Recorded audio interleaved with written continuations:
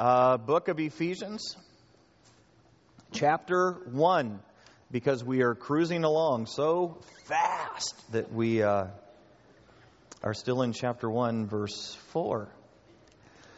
Okay.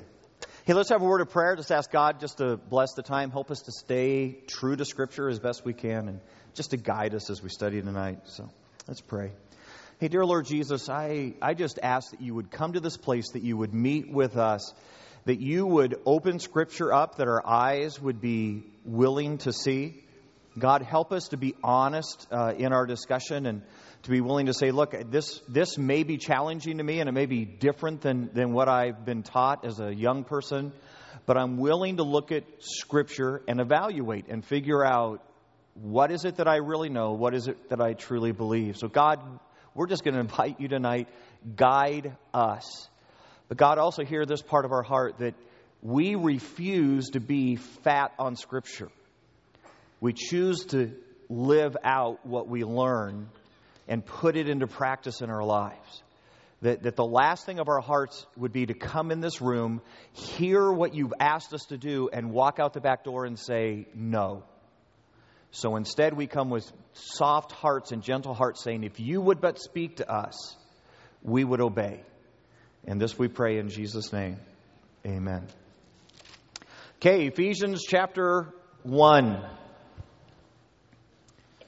Okay, we cruised through last week, talked a little bit about the whole idea of Calvinism, went through that. I don't necessarily want to go back and redo that. I've already made a couple hundred of you mad, so why do that again? But in the process of doing this, the reason we took that little detour is because some of the verses we're going to tackle right off the front tonight are some of the strongest verses in regards to Calvinism. So we are going to take just a moment or two, because it would not be fair if we didn't, as we go to look at and say, well then, if we're not necessarily ascribing to the tenets of Calvinism, how do we answer these verses, which seem to be so powerful and in some ways so clear in Calvinistic teaching? So let's go in. It's Ephesians chapter 1. We'll start together in verse 4. Here's what it says. For he chose us in him.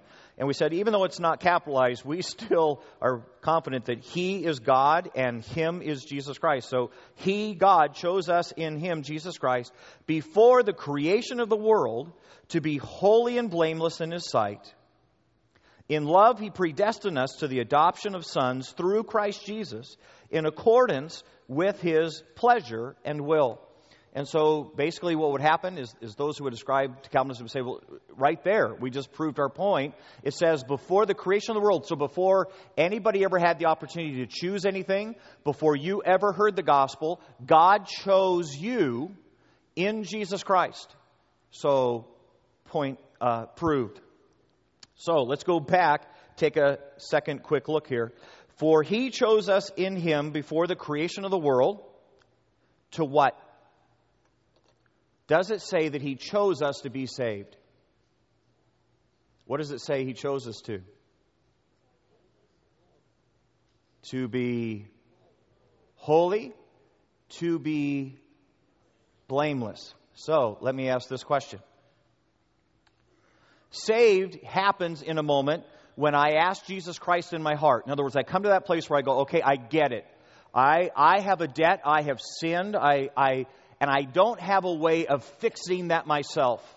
This is not a barter system. This isn't two goods cancel out one bad. It doesn't work that way.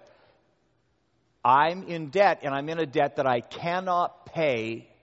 I need a Savior to save me from the debt.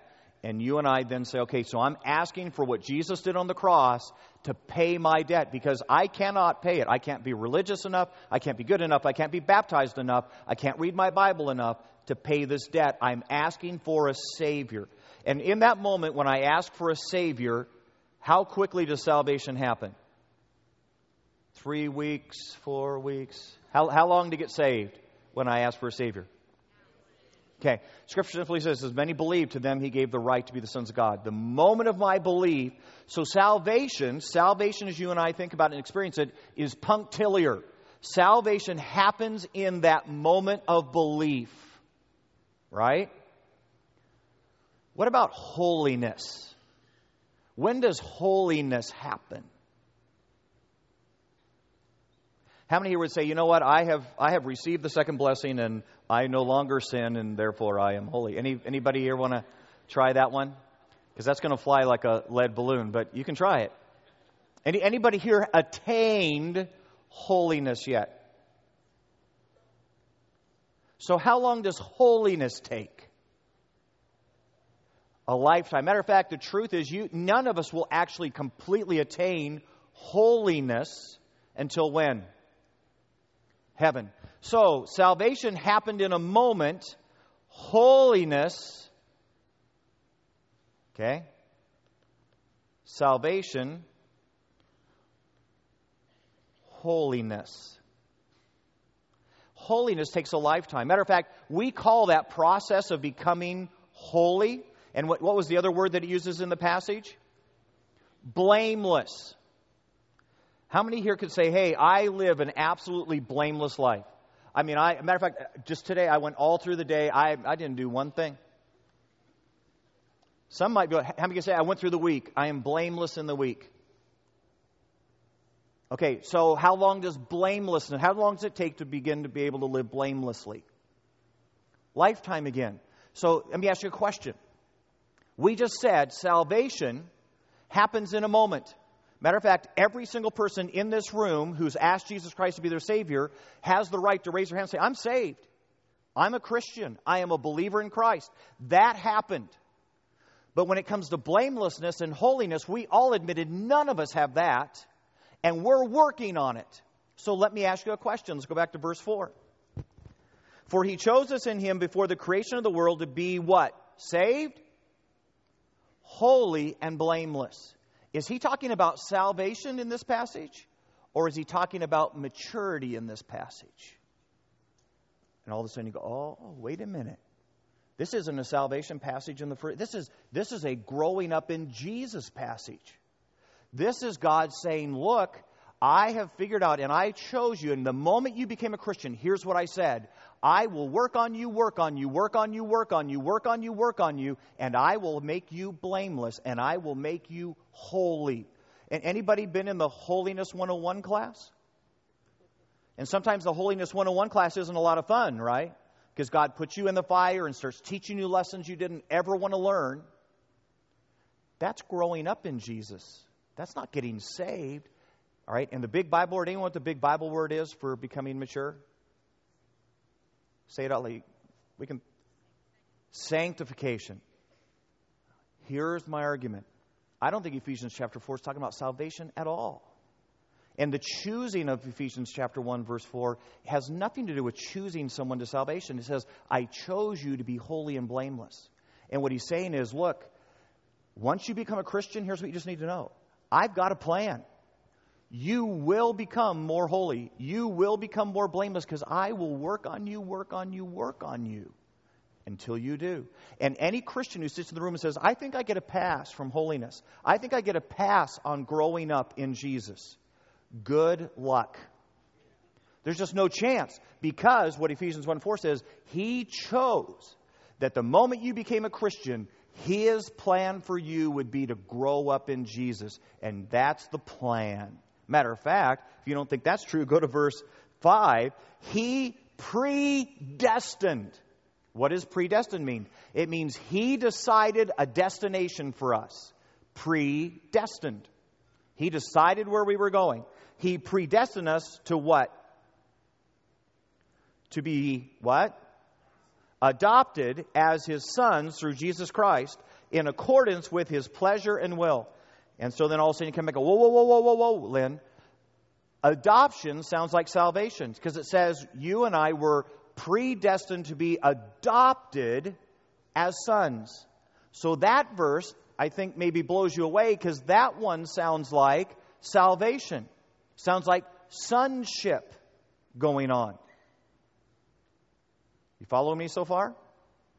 Are we confused together? Okay.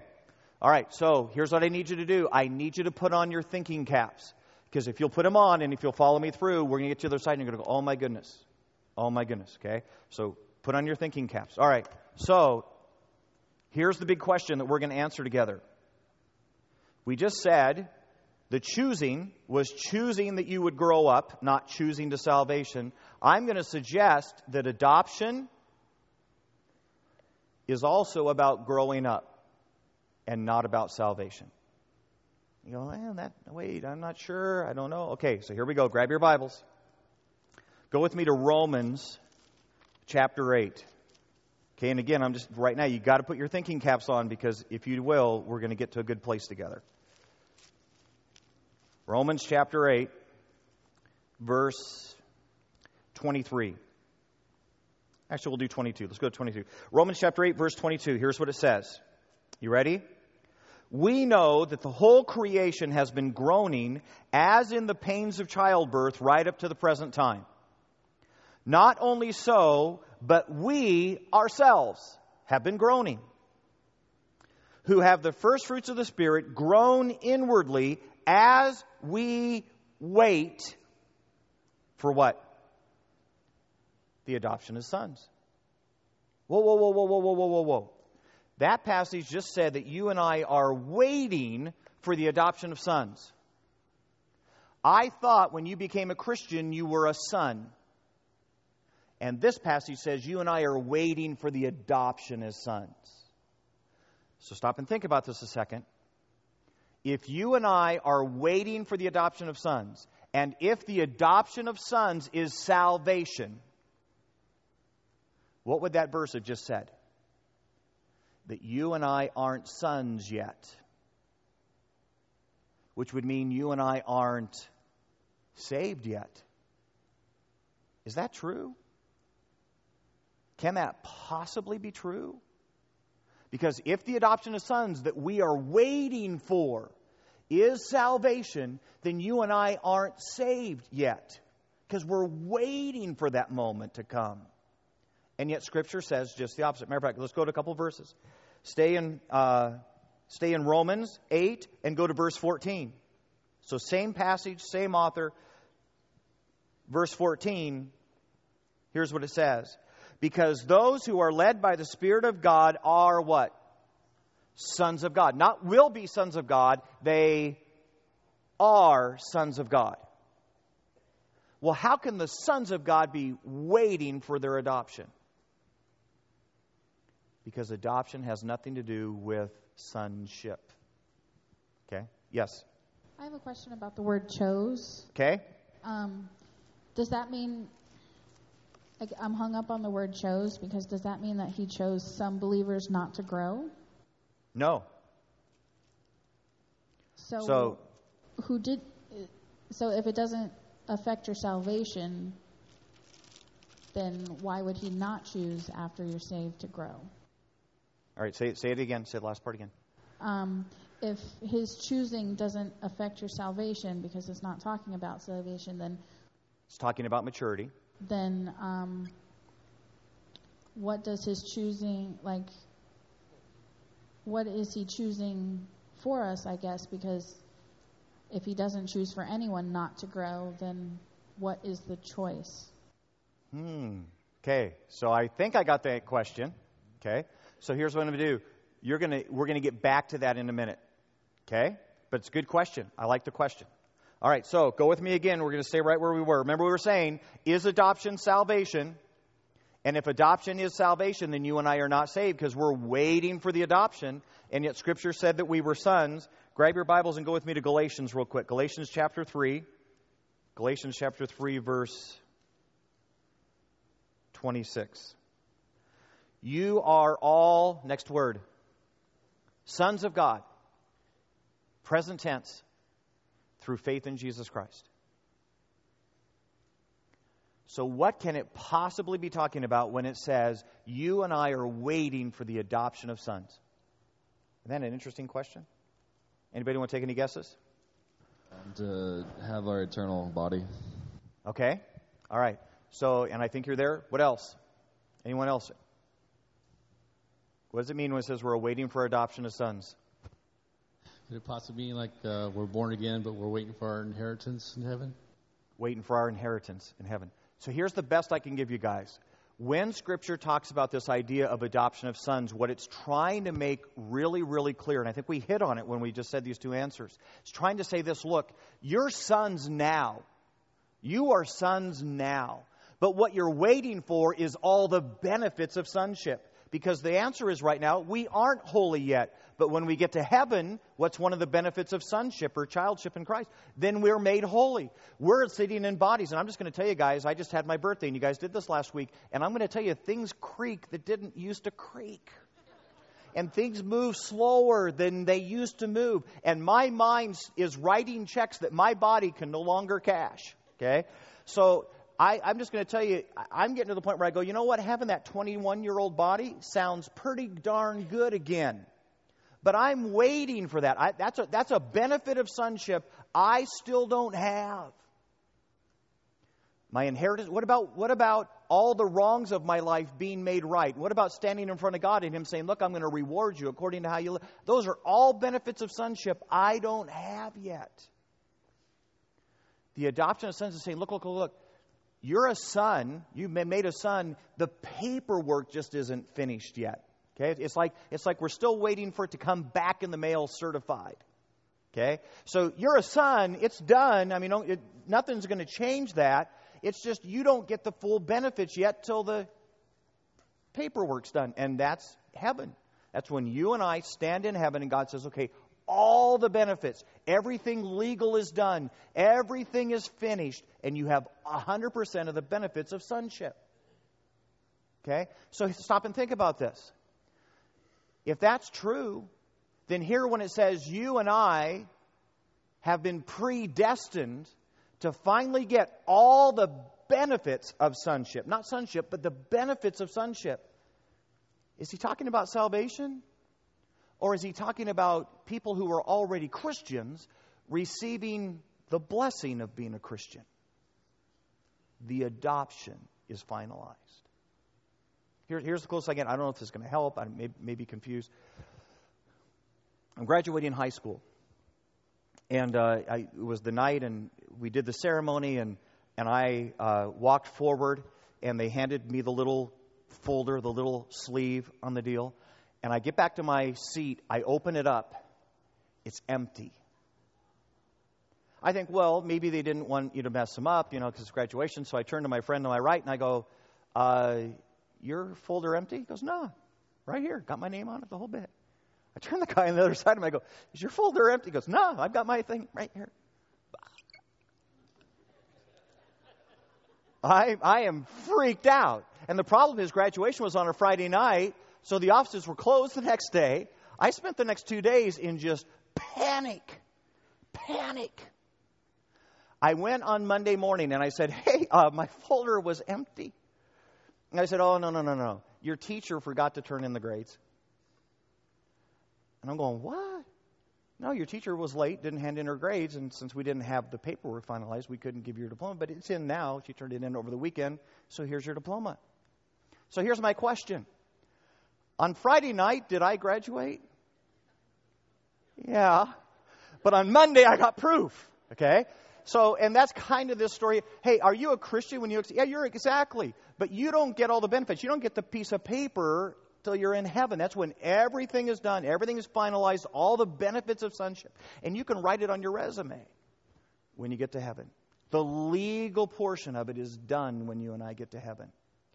It's not talking about being saved. It's talking about the benefits of a saved person. Okay? It's different. We had a question. Going back to the part where you're asking, it was talking about eagerly awaiting the adoptions of sons. Is it possible that they're also speaking of, like, waiting for salvation to spread, for there to become more believers? Yeah, I don't. That's a great question, and I get where you get it from, but I don't think it is in here, because here, let's go back and read it again.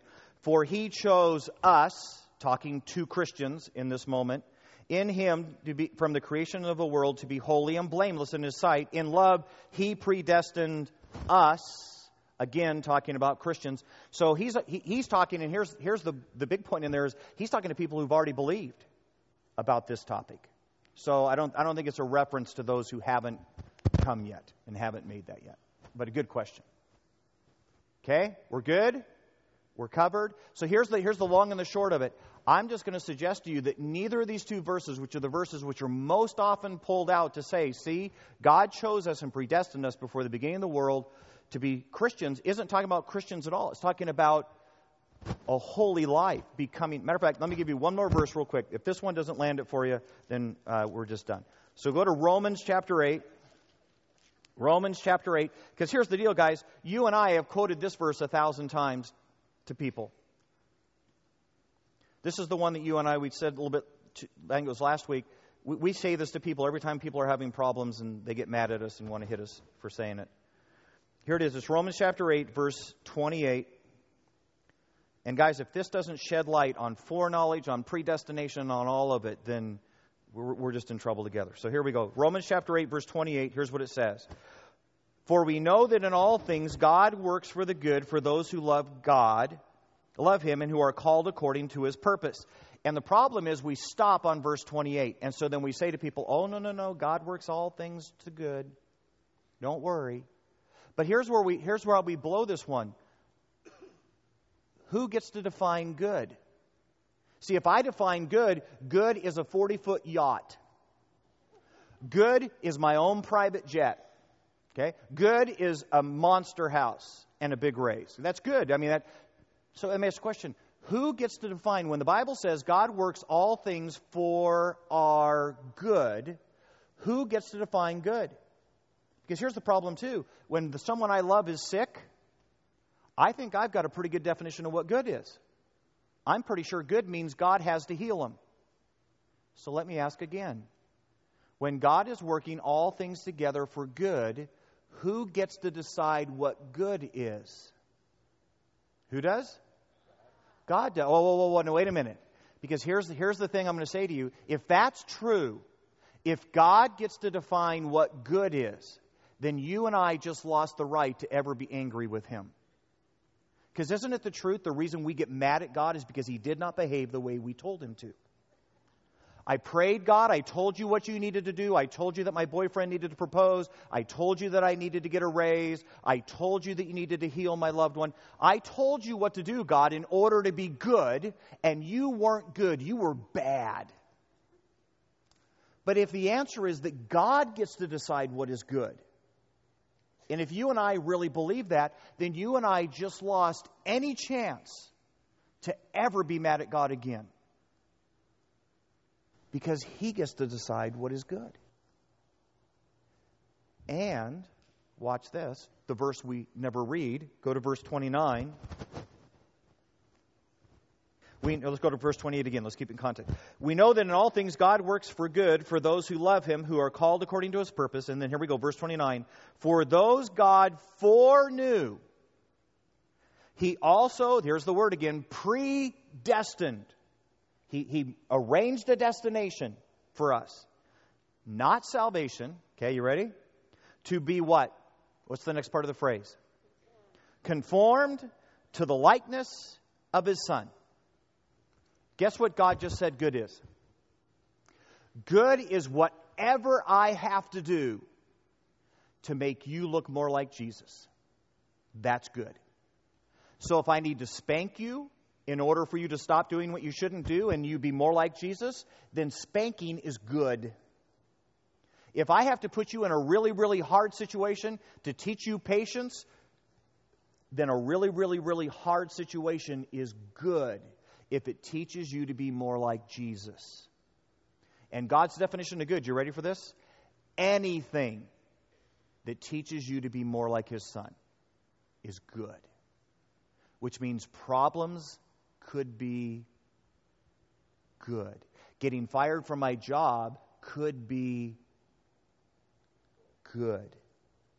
The person I love dying of cancer might actually be good if it teaches me to be more like Jesus.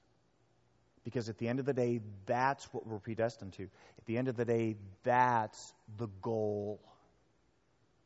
That every one of us believers would mature up and look like Jesus Christ when God is done. That's good. Which means when you and I sit there, think about this. If that's true, And here I am. And all of a sudden, God brings a problem in my life. And it's unfair. I mean, it's horribly unfair. I didn't do anything to deserve it. I didn't do anything wrong. What do you and I usually do when a problem like that comes in our life? What do we usually do? Come on. We pray. And we say, God, there is a horrible, horrible, unfair thing. And this isn't right. And I haven't done anything to deserve this. So God, please, please, please do what? Take it away. And then, okay, and sometimes He does. But sometimes He doesn't. And in those moments when I go, wait a minute. Time out. I haven't sinned. I haven't done anything wrong. And now something horribly unfair is happening in my life. I prayed. Matter of fact, my spiritual friend said to me, maybe I didn't have enough faith, so I prayed it over and over again so I could faith it up. And it's still there. Still have the problem. So apparently God has forgotten me. Apparently God has abandoned me. Apparently God is mad at me. Apparently God is being mean to me. Really? Really? I thought the Scripture said that God works all things for my good. Is it possible that that unfair moment, that moment I got fired from the job and I didn't do what was wrong, in that moment my spouse treated me horribly, and is it possible that that unfair moment God is allowing in my life because living that moment well, doing what I'm supposed to do in that moment, will actually teach me to be more like Jesus? Is that possible? And then here's the next question. If it is, if it's possible that God allows pain and allows hard times and allows hurt in my life and unfairness in my life to teach me to be more like Jesus. Because here's what I'm just going to suggest. Jesus had a lot of unfair things happen to Him and lived them well.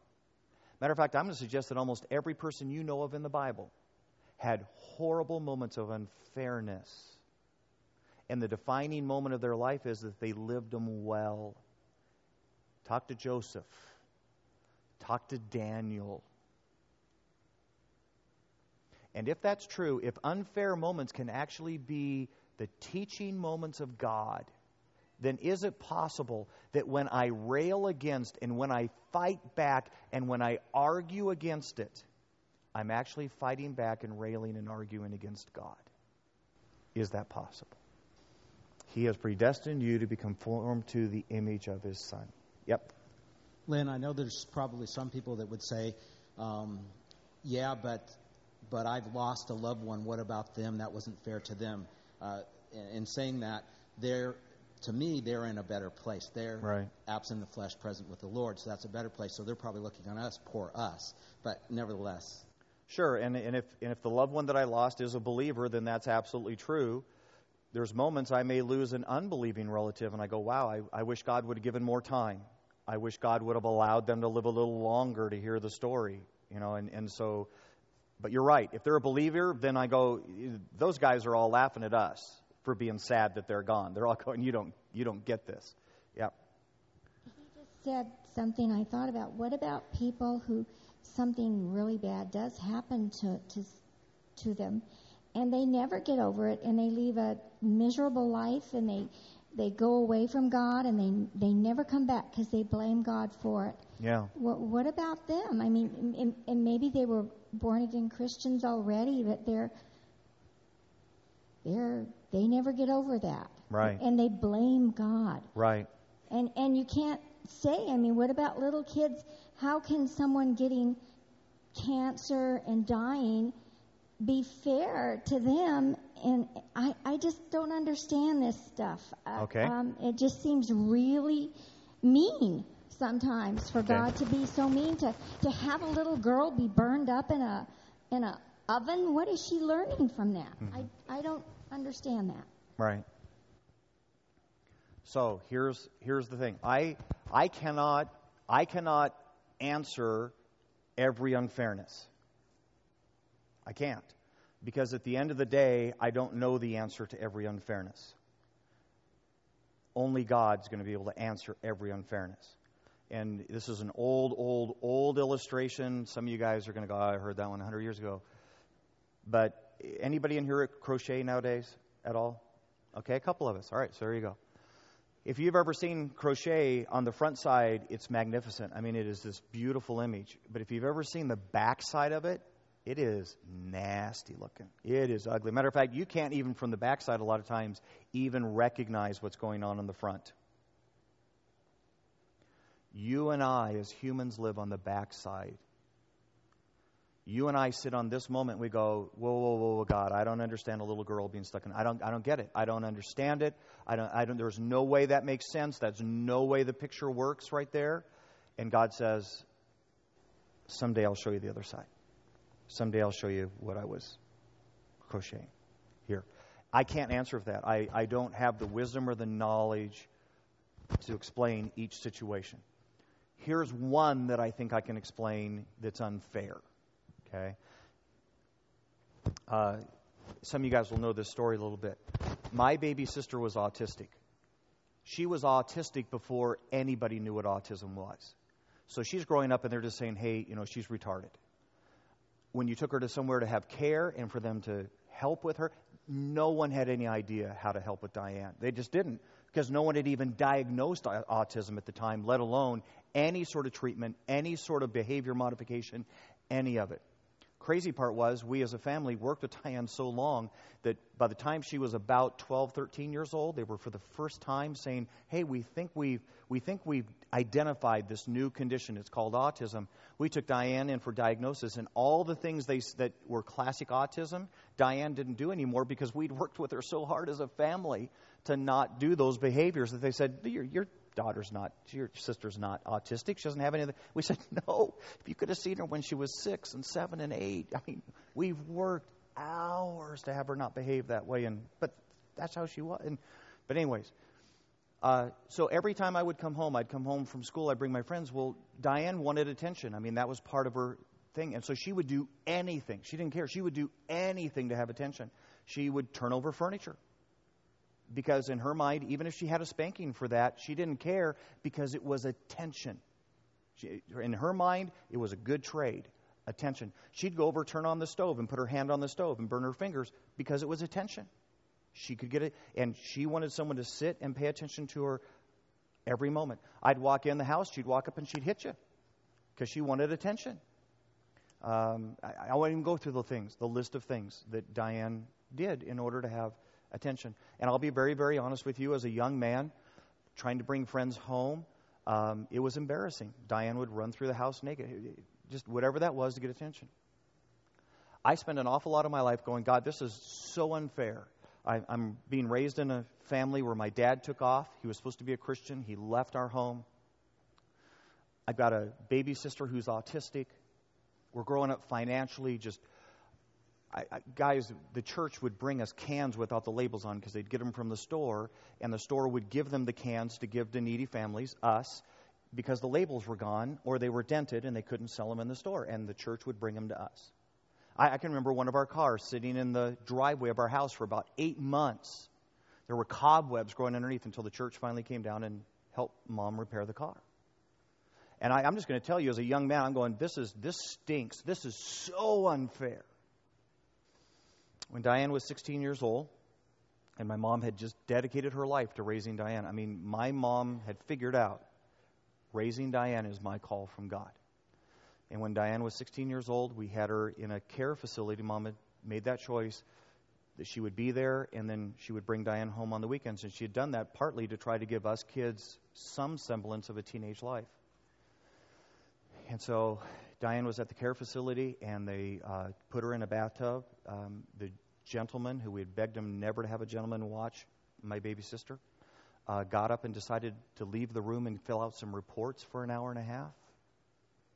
And when he came back, she had slipped under the water and had a convulsion and died. And I'm just going to tell you, unfair. Unfair for Diane to be born that way. Unfair for us to have to grow up with a little sister with autism when nobody would know what autism was. And then if you're going to do that and have this little girl born and then she gets to die when she's 6, let's just talk unfair. I'm convinced Diane was a gift to me. I'm convinced that God looked down and saw an ornery young man. And I'm just going to tell you, I have within me, and I'm mean enough the way it is, but I have within me the ability to be ornery. And I have the ability to be a tough cookie. And God gave me a little sister that every day when I walked in from school needed mercy. And God taught an ornery young man mercy and grace. I wonder why he did that. I think it's because he knew one day that young man was going to be called to ministry and have to pastor a church. And that without Diane in my life, I would have been completely unprepared. God used my little sister to make me more like Jesus. Unfair. Thank you. Thank you for Diane. Thank you. But in the moment, I hated it. And in the moment, I was embarrassed. And today, she was one of the most precious gifts of my life. And all I'm saying is God works all things, even the things I don't like, and even the things I struggle with, and even the things in the moment where I go, how can that person die, and how can I lose that job, and how can that happen? To make you and me more like Jesus, if we'll let Him. And so back to your question, if we'll let Him. And this is where we miss the boat. This is where we get all confused. When we get mad at God and all God is doing is helping us be more like Jesus. And it's a mistake to get angry at Him for it. It's a mistake. And it's why you and I in that moment have got to say, look. Who gets to choose good? Because if you're going to choose good, you'll spend the rest of your life mad at God. But if God gets to choose good, you may just get to peek on the other side of the crochet. You may get a little bit of a glimpse of what God is doing in your life. And you may look just a little bit more like Jesus for it. Okay? Were you and I predestined? Absolutely, you were predestined. You were predestined not to be saved. You were predestined to look like His Son, Jesus Christ. So let me give you one last illustration. Where are we at on time? Let's see, we've got 19 minutes. Oh, wow, we got tons. We may get another verse in here quick. All right, so let me give you one last illustration to help this one out. Maybe I'll give you two. Okay. Is God in charge? Absolutely, guys. God is in charge. Does God win in the end? Absolutely. God wins in the end, and God's plan is the one that comes out. That's the whole book of Revelation. God wins in the end. But here's what I'm going to suggest. That life is a little bit like a bowling alley. Okay? And when you go to bowl, there are gutters on the side, thank heaven. Right? Because if there weren't gutters, you'd end up in the other guy's lane every once in a while. So are there things that God says, no, I'm God. You will not go there. You will not do that. You will not behave that way. I will not let that happen. Absolutely. And there are moments when God puts up gutters. But what you also need to know is that inside the gutters, human choice. Which means you and I can get out of the will of God, and you and I can make horrible decisions, and other people around us can make horrible decisions. And you and I can end up with the splash over of other people's horrible decisions. It's one of the reasons it's important that the best relationships in your life are with other committed Christians who are committed to rolling strikes for Jesus and not doing stupid things in their life and playing around the gutters of life. Okay? So there is free will. There is limits to what God will allow because God is sovereign and God is in control. Here's maybe another way of explaining it. I'm a kid, and one day I'm building a fort in the sandbox. And I decided as I was building the fort in the sandbox that I was going to build a lake on this side, and I was going to make the water come over and get to this side. And in my plan, I thought, hey, I'll just dig a little ditch and turn on the water and it'll flow over. Anybody want to guess what happened in the sandbox when I filled up the lake on this side and started the water down the ditch? Well, yeah, it didn't necessarily crumble, but here's what happened. The water came to low spots that I hadn't seen ahead of time, and all of a sudden the water was going over here. Guess what I did next? I took my stick and pulled it back to here. And then the water went over here, and I took my stick and I pulled it back. Eventually, I got the water here. Okay? I think God does exactly that in our lives. God says, hey, the easiest way for us to do this would be if you obeyed me in everything and did exactly what I asked you to do. That would be the straight line. Guess what we do? We find all the low spots. We do it our way. And so God in that moment, is God all confused? God's not freaked out. He goes, really? We're going to do this the hard way? Okay. And he takes his stick and he brings us back on track. And then you and I stay on track for a while. And then you and I find another low spot in our life, a place of disobedience, a place in which we exercise human free will. And God goes, okay, all right, spanking number 2. Okay, we'll do it. And he gets us back online. And guess what? At the end of the day, guess where you'll end up? You will end up looking like Jesus. Even if you have to die and go to heaven to get it done, you will end up looking like Jesus. Okay? Because he predestined you to be there. Okay? He will get it done. The question just is, how much fighting are you going to do on the way? How many low spots are you going to allow in your life? Okay? All right. Hope maybe some of that helps a little bit. All right, so back to the passage. Ephesians. Okay, and we have cruised all the way to verse 6. Here we go.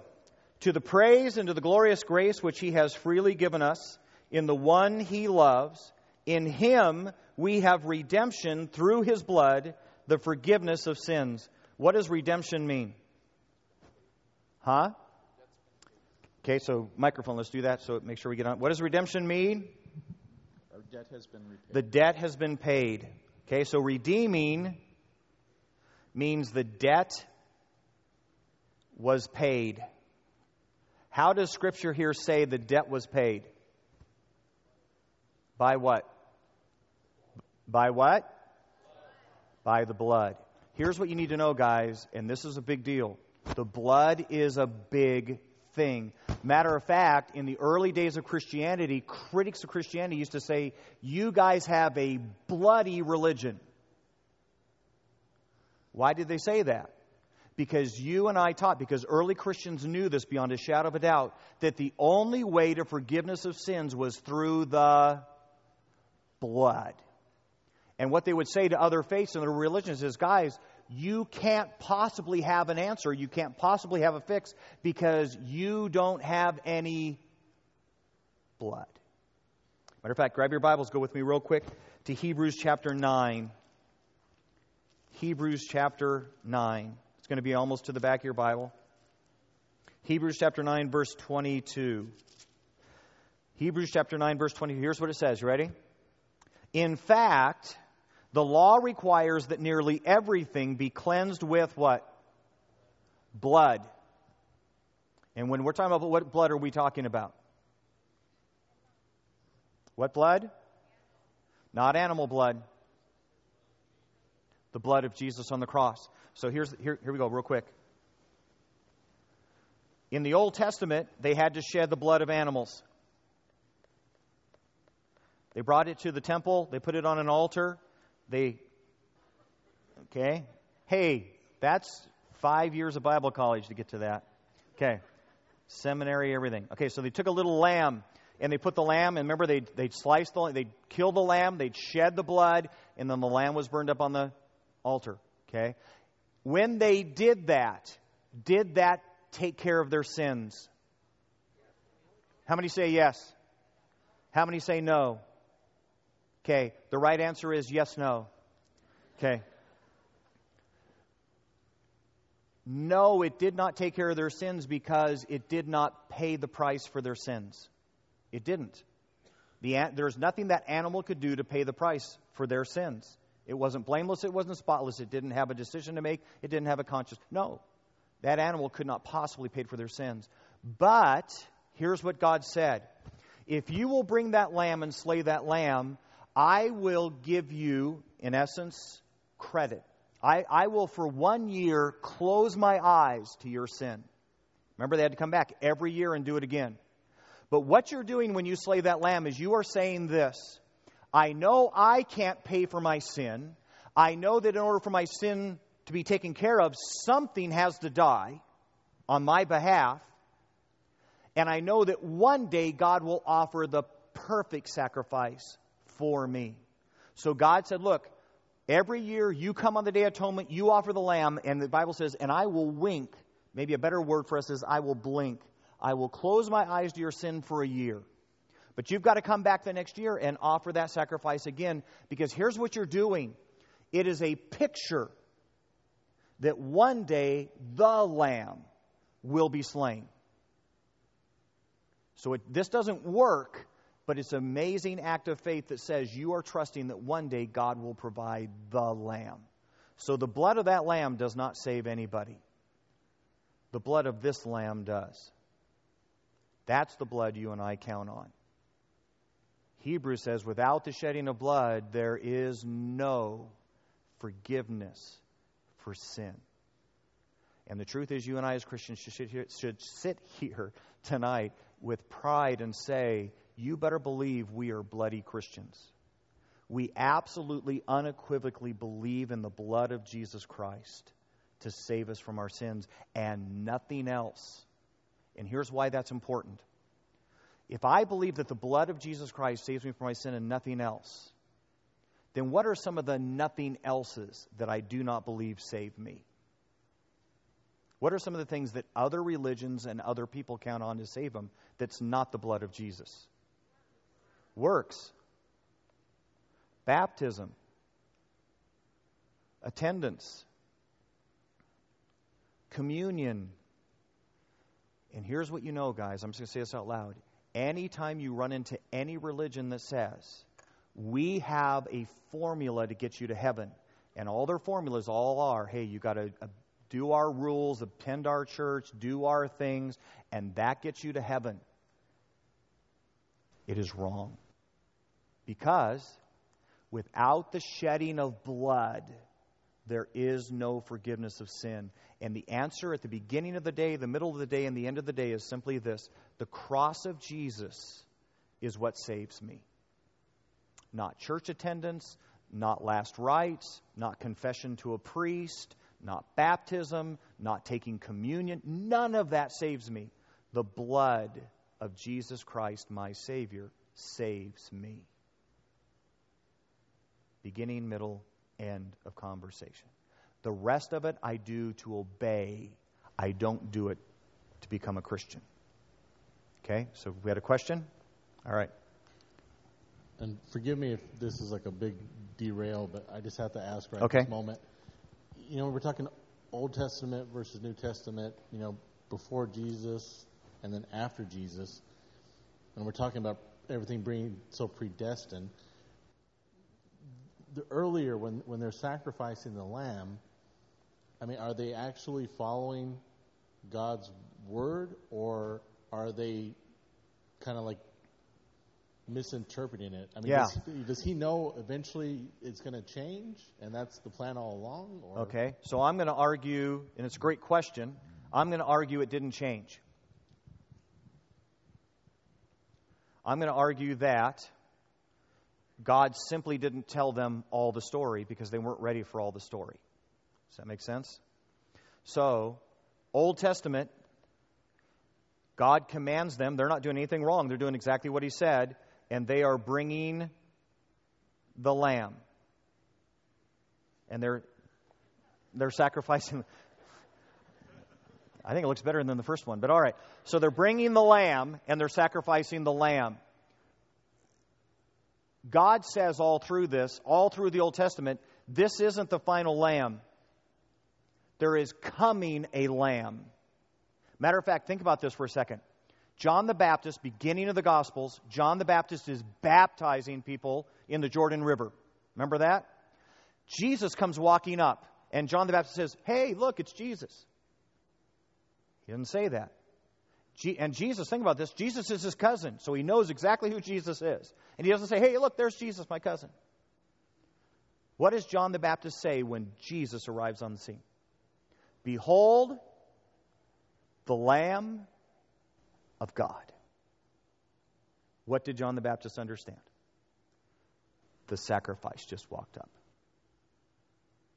Behold, the Lamb of God. See, we brought our lambs. See, I brought my lamb out of my flock. You brought your lamb out of your flock. Behold, the Lamb of God. Isn't that interesting? Beginning of Jesus' ministry, his first introduction, behold, the Lamb of God. Okay?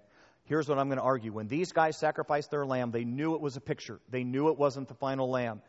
They didn't understand what they were waiting for. They just knew that God was going to provide a lamb. They, by faith, were trusting that a lamb would get hung on a cross. They didn't know it was a cross. They just knew a lamb would die for them. Okay? They got saved by looking forward to a cross. You and I today get saved by looking back to a cross. The reality is we've always gotten saved at the foot of a cross. They were hoping for one. You and I are remembering one. But it's always been the cross that saves. It's a great question. Okay. Back to my first question about the word choose in there. Yep. Does that mean that he was choosing to have us go down a straight path and we choose differently? Yeah. So here's the easiest answer I can to the whole choosing thing. I guarantee you that if you and I were obedient to God, He's got a path. Okay? Those are stepping stones. He's got a path.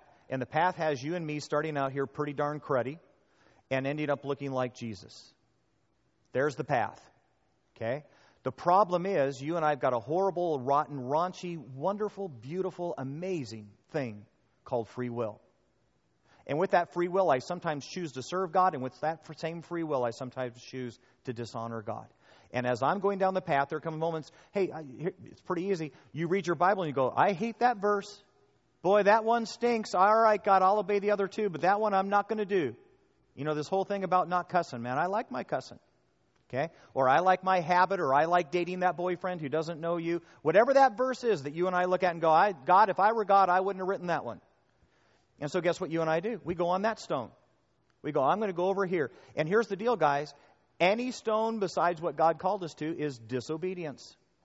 Okay? So when I go to that stone and when I disobey, and so now I'm taking a sidetrack, I'm not becoming more like Jesus. If I'm dating that guy I shouldn't date, or if I'm doing that habit I know I shouldn't be doing, if I'm disobeying that passage of Scripture, when I go, God, look, I don't care. You can't have control of that part of my life. Whatever it is, I'm disobeying. And in that moment, I am not becoming more like Jesus. Right? I'm becoming more like me. Okay? What is God going to do in that moment? He is going to spank the bahoopies out of you. That's what He's going to do. Matter of fact, Hebrews chapter 12 says, don't despise the discipline of the Lord, because whoever the Lord loves, He spanks the bahoopies out of them. Okay? Doesn't say it quite like that, but that's what it means. Spanks the bahoopies out of you. And when He does that, He will bring you back and get you on the path. Here's the thing I think that ought to terrify us, guys. Every minute I spend over here, wasted time. Because while I live in disobedience and while I live in disregard to God, I am not becoming more like Jesus. And I'm wasting the time. And most often, not every time, sometimes we've learned a lesson and maybe we come back to the path kind of here, a little bit wiser, a little bit further. But here's what you need to know. There is no way I come back to that path as far down the path as I should be. Because I just lived a year of my life in disobedience. And chances are you come back to here, and then you got to start going where you were supposed to go in the first place. This ought to terrify you and me once we figure it out. That every minute I spend in disobedience is wasted. It's lost. I lost reward. I lost where I could have been. I lost the lessons. This ought to when a Christian finally gets this, that disobedience to God costs me tremendously, this will terrify you. I'll just be honest with you. It's why as a Christian I sit there and go, whoa. You know what God said? You know you're being Really? So you're going to go into discipline, you're going to get the spankings, you're going to waste all that, and when finally God gets your attention, you're going to be back there? Wow. It's also why once you figure this out and God comes up and goes, here's the next thing, and you go, wow, that's really hard. I'm thinking about disobeying. When you get this figured out, you go, not a chance. No way am I wasting a year of my life. No way am I going to go through all those spankings. No way all that, because He's going to make me come back on the path anyways. He will do whatever it takes to get me back on the path or kill me, one of the two. I'm not going to do that because He's predestined me to be like Jesus. He's going to win. I'm going to lose. Why fight? Why not submit? Matter of fact, Scripture says all of us who are mature take such a view of things. That surrendering to God is actually the smartest thing I ever do. Leaving behind what drags me down and reaching forward to what God has for me. Okay, I think we're done on time. Yeah, as a matter of fact, there you go. Okay. All right, so we blazed, guys. We got 3.5 verses done tonight. That's almost a landmark record for us.